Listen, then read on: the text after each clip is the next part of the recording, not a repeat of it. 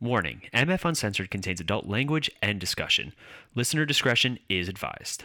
We're a couple of misfits. We're a couple of misfits. What's the matter with misfits? That's where we fit in. We're not Duffy and Dilly. Don't go around willy-nilly. Seems to us kind of silly. Hello, everyone, and welcome back to MF Uncensored. Don't forget, if you guys are listening to us on the go, you could find us on Podbean, Apple Podcasts, Spotify, iHeartRadio, basically anywhere you get your podcast. You can also find more of our content on our website, themisfitfaction.com. There you find links to not only this show, but some of our other shows, like the Multiverse Fancast and Cinematic Adventures. And speaking of Cinematic Adventures, you know him from that show, and you know him from your mom's date book. It's Sean. Sean, how are you today? I'm just wonderful, Paul. How are you? I am doing all right. Thank you for asking. It's almost like you're a nice guy. Yeah, try to be. I try to be. I thought you were just going to say yeah and just leave it like, yeah. And then just done. Dead silence. Which I would not edit out because we both know how much I love to edit the podcasts. At this point, I just kind of look at the editing software and I'm just kind of like, do I want to? Not going to lie, today's Cinematic Adventures that got released, I was editing it at like 5 o'clock in the morning and I was like, do I really need to edit it? I could just throw it out there. Nobody will notice. Yeah. Oh, 5 o'clock. That sounds like fun. You were awake too. I was already at work. You were already at work. I know you have the worst work schedule. Do you ever miss Babies R Us? No. Those were the days. All right, so Sean has no clue what today's topic is. Never do. That's not true. Yeah, for the most part, you always like to surprise with these. For this show, yes. For this show, I do. I did catch Ronnie on Multiverse the other day, though, but he got into it super quick. Okay. All yeah. right. So, Sean, you are a co-host of Cinematic Adventures, which is a movie about a podcast about movies. Figured it out. I had to switch it around. I'm so tired that happens. Now, Sean's losing his shit right now laughing at me, so I'm just going to keep talking and hoping to provide entertainment to all of our listeners. Yes, I am a co-host of a podcast about movies or a movie about podcasts, whichever you prefer. I think if they ever were to do a movie about podcasts, we could be the stars. We could be extras. We could wait out in the parking lot. I got there eventually. We'd be out in the parking lot waiting patiently with our microphone. Excuse me, can we have a part in said movie? It's about podcasts, you say, pushes up headphones. Anyway, so Sean has an aficionado or an efficiency. I tried to be fancy. It didn't work. Has an efficiency for movies. He probably knows movies better than I do, arguably. So I thought now is a great time because there are some differences between Sean and I. Mostly looks, but whatever. I can't help it. I'm just so handsome. Sean, you're handsome too. Don't worry. I didn't mean that. That's all right. Sean, come back. Sean. It didn't work as well when you did it. I can actually just move away from the microphone. But anyway, so there are one big difference between Sean and I. And that is our taste in movies. Most of the time it aligns, and we look for the same things in our movies. However, Sean has more of a proficiency for movies of a certain bygone era, and Paul has more of a proficiency for the modern movie. So today's discussion is going to be the golden age of films, or the I don't know I'm trying to think of a good. Let's just go with the classic movies versus the modern movie landscape. Well, what's your definition of modern? I would say modern. Let's go with anything from 90s and to present. 90s to present. Let's say that as modern because, in all honesty, that is when we were alive. Okay. So modern is relative. I think it can be very relative. So let's say here we'll do some examples. You got modern movies. You got big movies like Inception, The Social Network, Parasite, like all these movies that have come out that have just global fanfare and all that stuff. But then you have like your classics like Gone with the Wind, Casablanca, Citizen Kane, stuff like that. Now, we are not going to say that one is bad because there are bad movies in every genre, but we're going to not debate, but discuss the more classic cinema versus the modern cinema. What people look for I'm having trouble talking, Sean. Stop laughing at me. If you're going to laugh, at least do it into the microphone so people can hear, because otherwise I got to take out the... Joaquin Phoenix does it better. But anyway. That's fair. Fake laugh. Absolutely, he's an Academy Award winning actor. I would assume he would do it better. Is he, though? Is he? Is he an Academy Award winning actor? Is he, though? I thought he was starting his rap career. Do you remember that when he did the method acting thing? He went on, who did he go on? On Letterman. I don't know if he did anyone else. I know he did Letterman. Yeah, that was a big thing at the time. Letterman was in on the joke. He found it hysterical. Oh, yeah. I think it was very Andy Kaufman. It was exactly what Andy Kaufman would do back in the 80s. Absolutely. So let's first start the impact and the influence of films, okay? You have your classic films, and then you have your modern films. Which do you think would have the higher cultural impact, the lasting, not only in the moment, but also the staying power? So obviously, let's look at, I'm going to pick 3 films from the classic era that I would like you to discuss their cultural impact. You ready? Mm-hmm. The Godfather, the first Star Wars movie, and Psycho. Ooh. All right. So you pick any one of those 3 to start with, and you talk about how those as classic movies have influenced filmmaking and how they have such incredible staying power. Well, I'll start with Psycho because that movie is arguably the grandfather of the slasher film. It is, if you are a fan of Hitchcock, it is such a different movie for him because right before that, he's done Rear Window, North by Northwest, To Catch these very good-looking, movies that are like in good, locations, very colorful, very, beautiful actors and actresses in them, very over-the-top storylines with a lot of suspense. Then you get this movie, Psycho. It's based off a book. It's gritty. It's black and white. It's low budget. It's about a guy who murders this girl for no reason at all. It is just for 1960. 1960. That's wild. Is such a, I mean, the uproar from like the movie critics at the time. They were calling it filth. They were calling it, how could this auteur make this like just really like seedy movie? Mm-hmm. And obviously it became this huge thing, terror for this day. And it's now considered, depending on who you ask, it's considered, I think, one of Hitchcock's greatest films. I don't think it's his best movie. I think it's probably his top 3. Mm-hmm. But it is the grandfather of the slasher film. It's the movie that took horror out of science fiction, out of Gothic castles in like Transylvania. Mm-hmm. Like we had never seen a murder in that way on movies from like just a regular person. It wasn't a mythological creature killing people. It was a normal boy next door who is just this psycho, absolute psycho. I mean, to coin a better word. And it just was such a culture shock for the time. Unbelievable. And that movie changed cinema. Mm-hmm. I will believe that movie was the beginning of the change in cinema that led to where we went, like The Exorcist or Halloween. We would never have gotten those movies if it had not been for Psycho back at that time. All right, very well said, Sean. Well said. Thank you. Thank you. Unlike me, who's having trouble with the words right now. Yeah, cinema. Cinematic adventures. But anyway, different podcast. Now let's switch gears. Star Wars, the original Star Wars: A New Hope. Oh, Star Wars. So, it's always fun to look back to see exactly what George Lucas intended that movie to be. He wanted that movie to be a love letter to the serials of the 30s and 40s. The really cheap, low budget science fiction movies.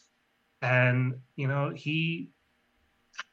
I think he knew what he was doing, but I don't think he, in a way, also knew what he was doing, what he was bringing to the world. There is with no visual way, effects. like, and also it's one thing, like every content creator, whatever you want to call it, authors, artists, anybody that's making something to be put out into the world, they want the best for it. Like we make podcasts, and I tell my wife always goes, well, if you could quit your job and just do something for a living, like what would you do? I said, I would do podcasting. This is what I love to do.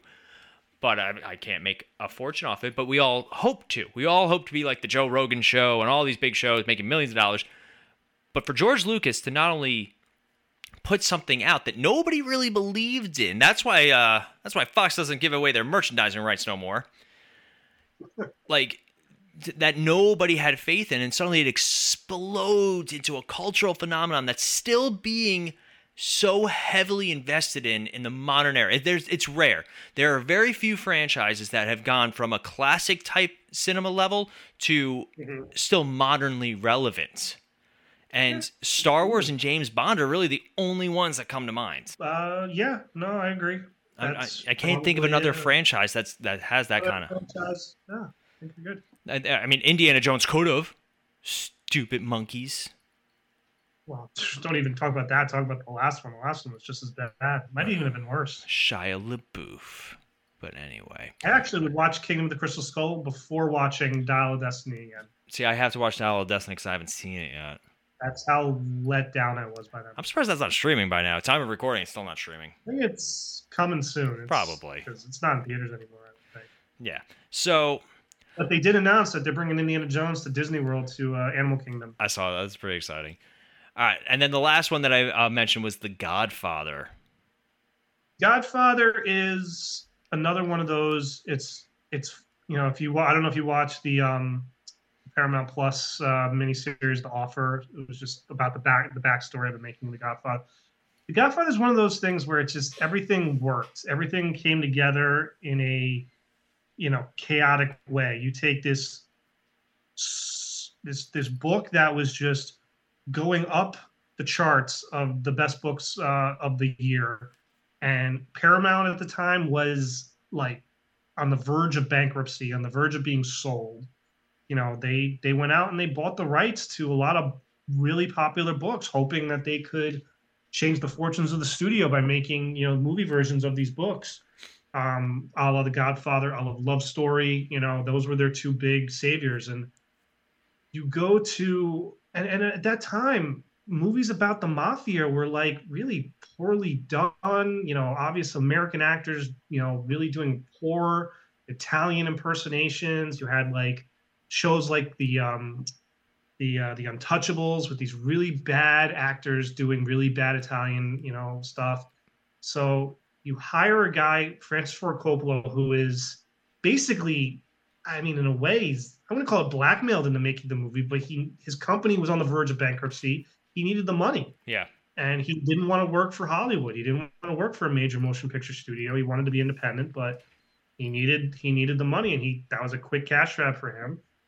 You take a chance on a guy like Marlon Brando, who in 1972 probably was thought to be a little over the hill as an actor. Yeah. Was very, pain in the butt to movie studios, didn't want to deal with him. And you get him, and he gives probably one of the top 10 greatest performances of all time. You bring in these unknown actors, who are probably more big on stage than on screen. Al Pacino in his first ever movie, James Caan, Robert Duvall, Diane Keaton. I mean, these were unknowns to the cinema world.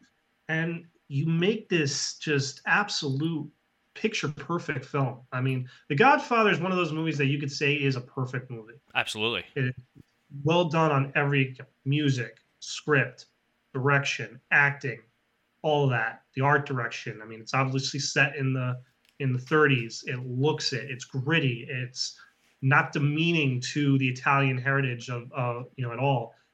But what it does is it takes killers and you root for them. It's family. I mean, it was the original Fast and Furious. Pretty much. And it took, Francis Ford Coppola himself, he was like, I'm going to make this a movie about family and, the business of that family. Mm-hmm. I mean, that's, in a way, the book was different from that, but that's the one contribution I think Coppola made to the story was this is about family. This is about this, group of family members who are, going to be at each other's sides through thick and thin. And, you see that in obviously the evolution of the Al Pacino character and what he becomes. But that movie is so good. I love that movie. All right, so let's jump to the modern era now, where modern blockbusters are now expected to make millions and millions and millions of dollars. It is more about the almighty. Like their third day. It is more about the almighty dollar at this point than quality filmmaking, for the most part. Yeah. There are plenty of gems. So let's talk 3 movies. Can I just jump in on you real quick? Yeah, jump in. I've been watching this documentary on Max about Warner Brothers and how Warner Brothers was this, studio that would take chances on these movies. And most of it back in the late 60s and 70s. I mean, The Exorcist. Who would have done that? Oh, I know, right? Dog Day Afternoon, Deliverance, the first Superman movie. I mean, we look at it now going like, oh, that's a no doubter. But back then, they were like, that's a gamble. We don't know if this is going to work or not.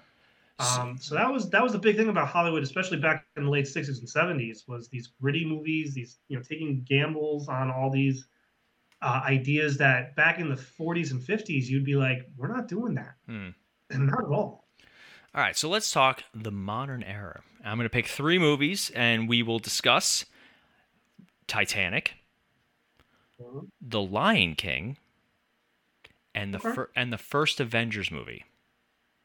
Okay. So I wanted to be very careful with the comic book movies because obviously the problem with very modern movies is the franchising issue, and we'll talk about that. That is a topic for this episode. But it's hard to do the franchise movies and pick the one gem, like, because you could say this Avengers movie is better than this one, but this one made more money, so we should talk about so it gets complicated fast. I wanted to put Avengers Endgame on there, but that's a very subjective choice. Anyway, so The Lion King, Titanic, and the first Avengers movie. So Titanic rolls around. James Cameron, and we'll talk about James Cameron is probably the best, at least top 3 modern directors right now. For the limited amount of stuff he's done over the last 30 years, in 30 years he's made 4 movies. It's wild. 4 movies. And all 4, 3 of those movies are in the top 10 of highest grossing movies of all time. And 2 of them were the top grossing movie of all time for multiple years. Like Titanic obviously was number 1 for 15 years. And then Avatar was number 1 for, I think, till Avengers. And then they did all the stupid re-releases, and then they just kind of went after each other. It was actually a lot of fun. That was like one of the best movie grudge matches of all time. That was funny. I wanted to also just to mess with it, but I wanted to pick a standalone film. I wanted to pick an animated one, and I wanted to pick a franchise one. So, you got Titanic. Titanic was an epic when it came out. Epic. And it's kind of a drawback to the epics of the 50s. It's also a drawback to the disaster films of the 70s. Big budget, big cast, just epic sets, stunts, all that stuff. It's kind of like a combination of all of that in one movie. Remember how Titanic came in 2 boxes? It was, or two tapes? 2 tapes in 1 box, yeah. That's when you knew the movie was long. That sounds dirty. Then. 2 tapes, 1 box. Yeah, that sounds dirty. I remember the grocery store, the A&P, was giving away, if you spent, $100 in groceries, you would get Titanic for free. Wow. For value. Seriously. Back then, yeah, when tapes were only $12 a tape. But back then, tapes were expensive. I know, I'm busting chops. But for me, I still remember going to see that movie in theaters with my mother and sister. Yeah, I saw it in theaters with my parents too. Yeah, and then I remember the intermission. I don't remember the intermission. Oh, we did. There was an intermission. It was like a 10-minute intermission for you to go get snacks and go to the bathroom and all that stuff. Now, I still think the most boss move they could have ever done was for the tapes. It should have cut right before you see Kate Winslet naked. because then everybody would be like, well, I gotta see it. You gotta put in that second tape. It's like the episode of Family Guy where he gets the therapy tapes, and he has to keep ordering the next one. Got the tape, I got the tape, I got the tape. This is only for the men. But anyway, so let's jump to The Lion King, because nothing says inappropriate sex scenes and then a Disney movie.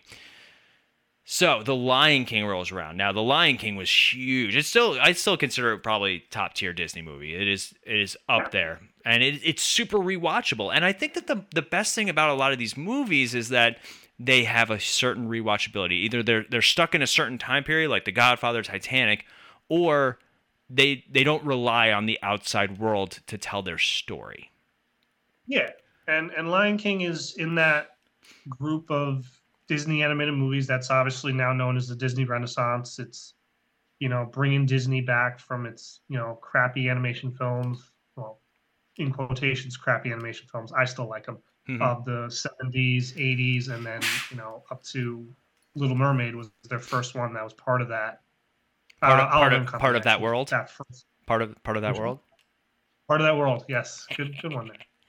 But Lion King was kind of like the culmination of it. It was the success of Little Mermaid, the success of Beauty and the Beast, and Aladdin, and then it all just kind of bubbled up into the Lion King. The funny thing about Lion King is it was the first movie that they split up the animators on. Yes. I think animators were given a choice. They were like, you can either work on Lion King or you can work on Pocahontas. And Pocahontas was like the hot movie. That's the movie like Disney was really banking on. It was a good movie. Lion King was like kind of an afterthought. They had no idea what they had, no idea what it was going to be. So it's like, it's all the B people. It's all the... They obviously couldn't feel the love. They couldn't feel the love tonight. No, they couldn't. And that movie, I didn't like Lion King as much as a kid as I do now. I liked Aladdin. I liked Beauty and the Beast. Lion King it was good, but I didn't watch it as religiously as I watched the others. I liked Aladdin and I liked Lion King. Beauty and the Beast was like lower tier. It's still a fantastic movie. Like can't even argue it. But yeah, for me, I was more of a Aladdin than Lion King. Lion King is just so good, so well done. The music is fantastic. The score is unbelievable. On point. Hans Zimmer, yeah. So let's and then we have the Avengers, the movie that launched the franchise craze that we're currently in. Yes, it is the movie that showed that it could work. That doing a crossover to this level, they have done crossovers are nothing new. You go all the way back. You got Abbott and Costello fighting Frankenstein, like crossovers and stuff like that. Yeah, crossovers were never. They're not a new thing. But the Avengers was the first one to really be like, hey, look at how much money we can make. And they put out a quality content. Like, the first Avengers movie is fantastic. I love the first Avengers movie. If it's on, I'll throw it on. I agree. I like it too. It's a solid movie. Mm-hmm. And it's again, as we've beaten this horse dead a million times, they had a plan. They knew what they were doing. It was, let's introduce this character, this character, this character, and they're all going to team up eventually in Avengers. It was a 5-year period, between Iron Man and Avengers 1, and it was a perfectly laid out plan, and it just worked. Mm-hmm. I mean, it could have failed. Iron Man could have been a crappy movie, and they would have been like, crap, all right, what do we do now? Do we still make we had the Hulk coming out later in the summer. I mean, that'll be good. But do we go ahead with Thor? Do we go ahead with Captain America? Do we recast Iron Man? What do we do? Oh, imagine. Wow. Everything worked out perfectly for them to the point where you could argue straight through till Endgame. They had really well done movies. You can cherry pick ones that are less superior than others, but I think that stretch of movies is quality and a lot of good entertainment in there. What's come after, I will say, is not good in my opinion, but hopefully that'll change sooner rather than later. We shall see. That's a shame. So let's talk about the evolution of filming techniques and the evolution of storytelling. Now, you got your classic movies that relied a lot more on we need a solid script first. And then you have the more modern movies where it's like, we have a solid idea, we're going to build the effects around it and then fine-tune the script. Yeah. Do you think that it's... Go ahead. Go ahead. I was going to say, do you think it's evidenced in the quality of the films? Well, I mean, you can go back to the old Hollywood, and it was a factory system. I mean, you had actors under contract, you had writers under contract, you had directors under contract. So it was kind of like, how do we get this director, this writer, this actor all in a movie? Let's find a script that works. Mm-hmm. That type of thing. The actors got their freedom in late 40s into the 50s, where they could choose which studio they wanted to work for. So the studio system was like basically dead by the late 50s. And that's kind of where we are now. There's really no studio system anymore. It's more just contracts with producers and, that type of stuff. But you could see it in the older movies, especially like from mid 30s to the 60s, where you had the code, why am I blanking on the name of it? You can do this. Code of ethics. Sure. That they had, where they couldn't say certain words, they couldn't do certain things, and in reality, it actually made a lot of movies better, because these writers had to come up with different ways to get their point across without using these trigger words that would be get them in trouble by I think it's the Breen Code, actually. Can you imagine something like that in the modern era? I'm triggered. Now we just get the NC-17 rating, or whatever, if it's really that bad. Yeah, not even that anymore. I don't even know the last NC-17 movie that came out. That's true, but I mean, a Blonde.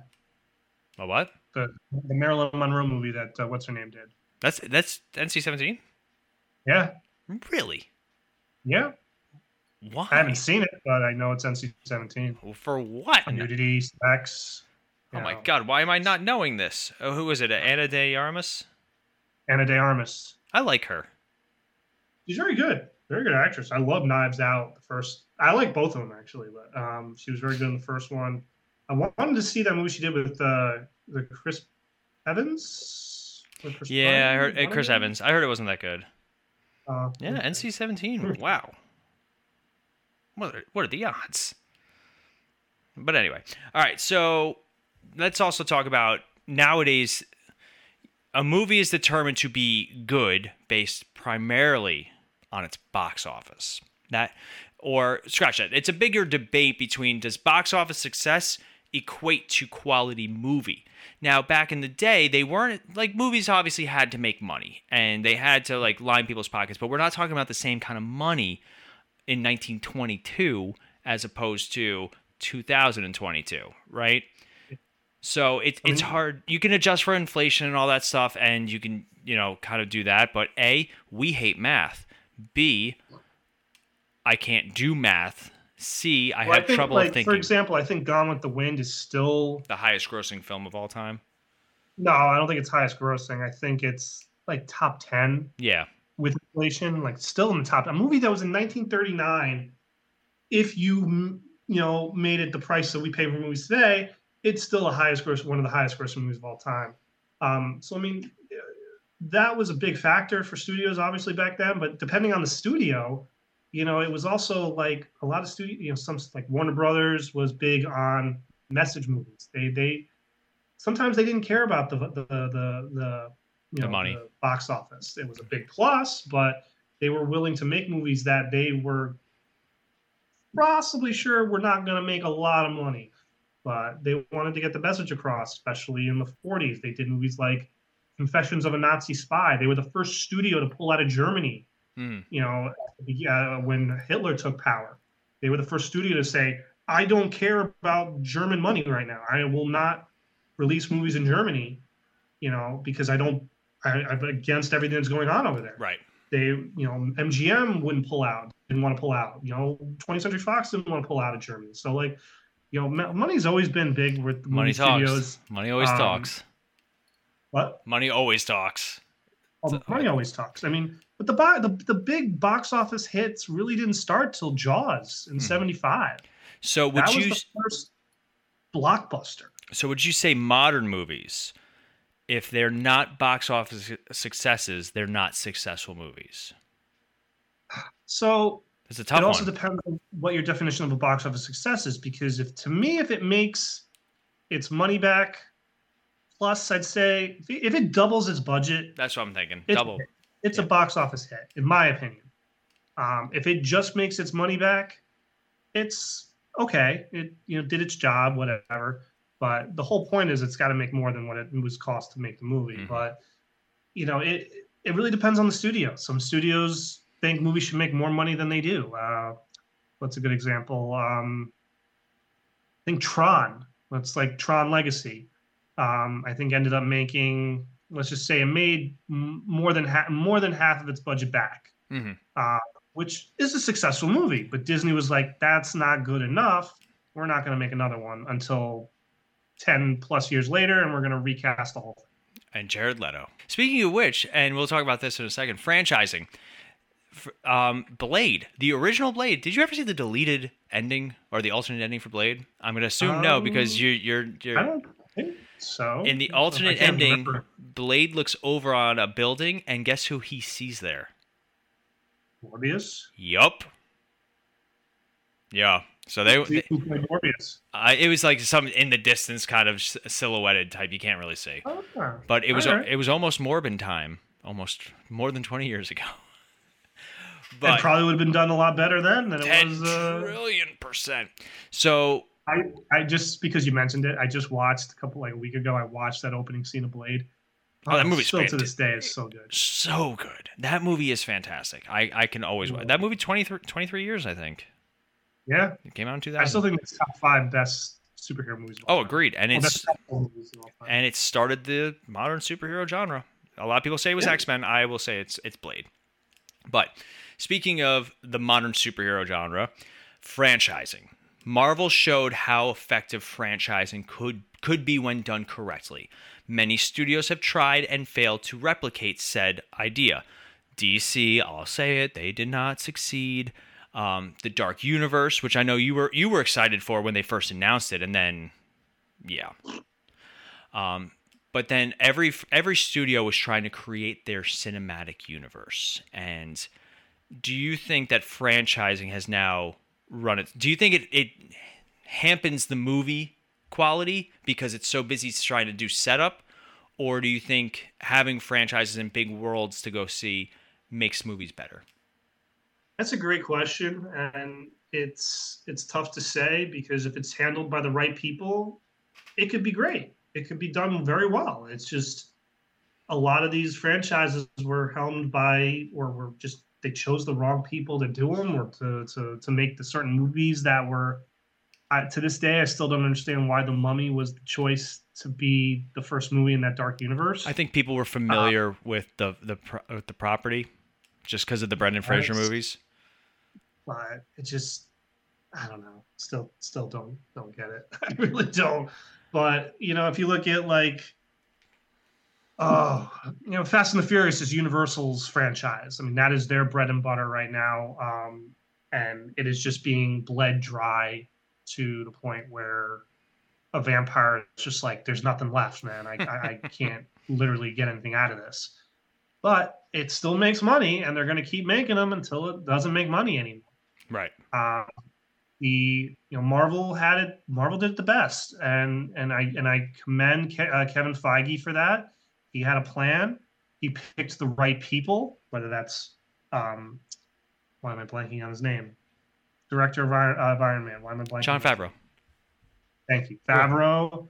You obviously pick He Who Shall Not Be Named for Avengers and Avengers Age of Ultron. But then you find the Russo brothers. Yeah. Who were unknowns. I think they had done, I don't know what they had done. I think they might have done, visual effects or something like that. But here they come with Captain America Winter Soldier, and they take over the whole franchise from everyone else, to the point where they were just making all the movies. David Yates in the Harry Potter movies. You look at Harry Potter, Chris Columbus creates the world. Then you go from one director to another director, but then you find David Yates, who directs the final 4 movies. So it's just finding the right people to helm these projects and, having a set plan to do it. Sadly, Dark Universe just didn't do it right, and they chose just stupid idea for the first one. It could have been so much better, but I'm not bitter at all. Not bitter at all. So let's end with something fun. Give me at least one classic movie recommendation and one modern movie recommendation. Doesn't have to be like the one movie that everybody has to see, but like just something that a classic movie that you thoroughly enjoy, that when people ask, hey, what's a good classic movie? You're like, this one. And a modern one. I'm gonna go with Duck Soup, the Marx Brothers. I know. I interviewed the guy who wrote the Marx Brothers biography. Yeah. Yeah. Have you seen Duck Soup? No. There you go. It's a film recommendation. All right, there you go. Karl Marx. Hey. And then a modern one? I don't have many modern recommendations. It's a good movie I haven't seen. Barbie. I thought Barbie was very good. Okay, that's a solid choice. I'm gonna stay away from the comic book recommendations because we'll be here for days. A classic one for me, I'm gonna say The Wizard of Oz. All right. And then a modern one, I kind of want to say Inception. Inception's a great movie. I love that movie. I haven't watched that in so long. I got to go back and watch that. My God, all of Nolan's films are great. Yeah, Christopher Nolan. He's another one. Modern directors, he's like the guy. Like he's up there. I haven't seen Tenet.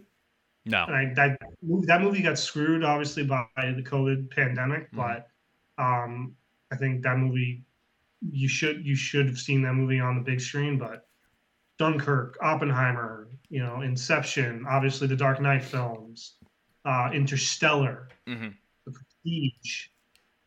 All his movies really have been event films. Oh yeah, like he's become that event director, honestly. Well, there's movies and then there's cinema, right?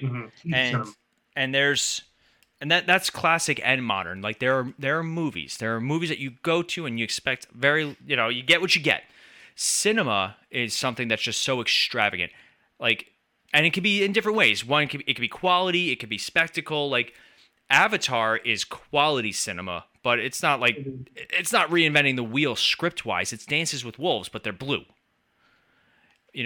Avengers Endgame is stylistically it's cinema, but its script is okay, but like it's only okay if you saw 47 other movies beforehand. Yes. And then you're an avid comic book reader. Right. And then, but like Wizard of Oz it's so breathtaking from just, this is color. This is like the first real big color movie. And, or Gone with the Wind is both. It's a cinematic event in every capacity. So, yeah, see, did you enjoy this topic that I did not give you any prep time for? Good, very good. You did a great job with no prep time at all. Thank you. I appreciate that. If only I could find a topic you didn't know nothing about, and then we'd see how long the episode would go. But we want to thank you guys for listening. If you guys are looking for more of our content, you can check out our website, themisfitfaction.com. You'll find links to all of our other shows, as well as news, reviews, and articles. We also are on all the social media. If you type in The Misfit Faction or MF Uncensored, we're on Twitter, TikTok, Instagram, Facebook, all those things. Make sure you find us, like, follow, subscribe, all that stuff. And we will be back next week with a brand new episode. In the meantime, I'm Paul. I'm Sean. And we'll see you guys next time. Hey guys, it's Paul, and the Misfit Faction is looking for your help. We are trying to grow not only our network, but also grow our brands, and the best way to do that is if you guys are looking to start your very own podcast. Maybe you guys have been listening to us for a while. Maybe it's something you guys have always wanted to do, but you're not sure how to get started. If you go to podbean.com/misfitfaction, you guys will get a month of free podcasting on us. That is a gift from us. So make sure if you guys are looking to start your own show, you reach out to us and go to podbean.com/misfitfaction. Also, maybe you guys have your own online business or service that you're always looking to grow, and advertising is a very big part of that. If you guys go to sponsorship.podbean.com/misfitfaction, you guys can get $100 worth of free advertising, again, as a thank you from us to you guys. That's sponsorship.podbean.com/misfitfaction.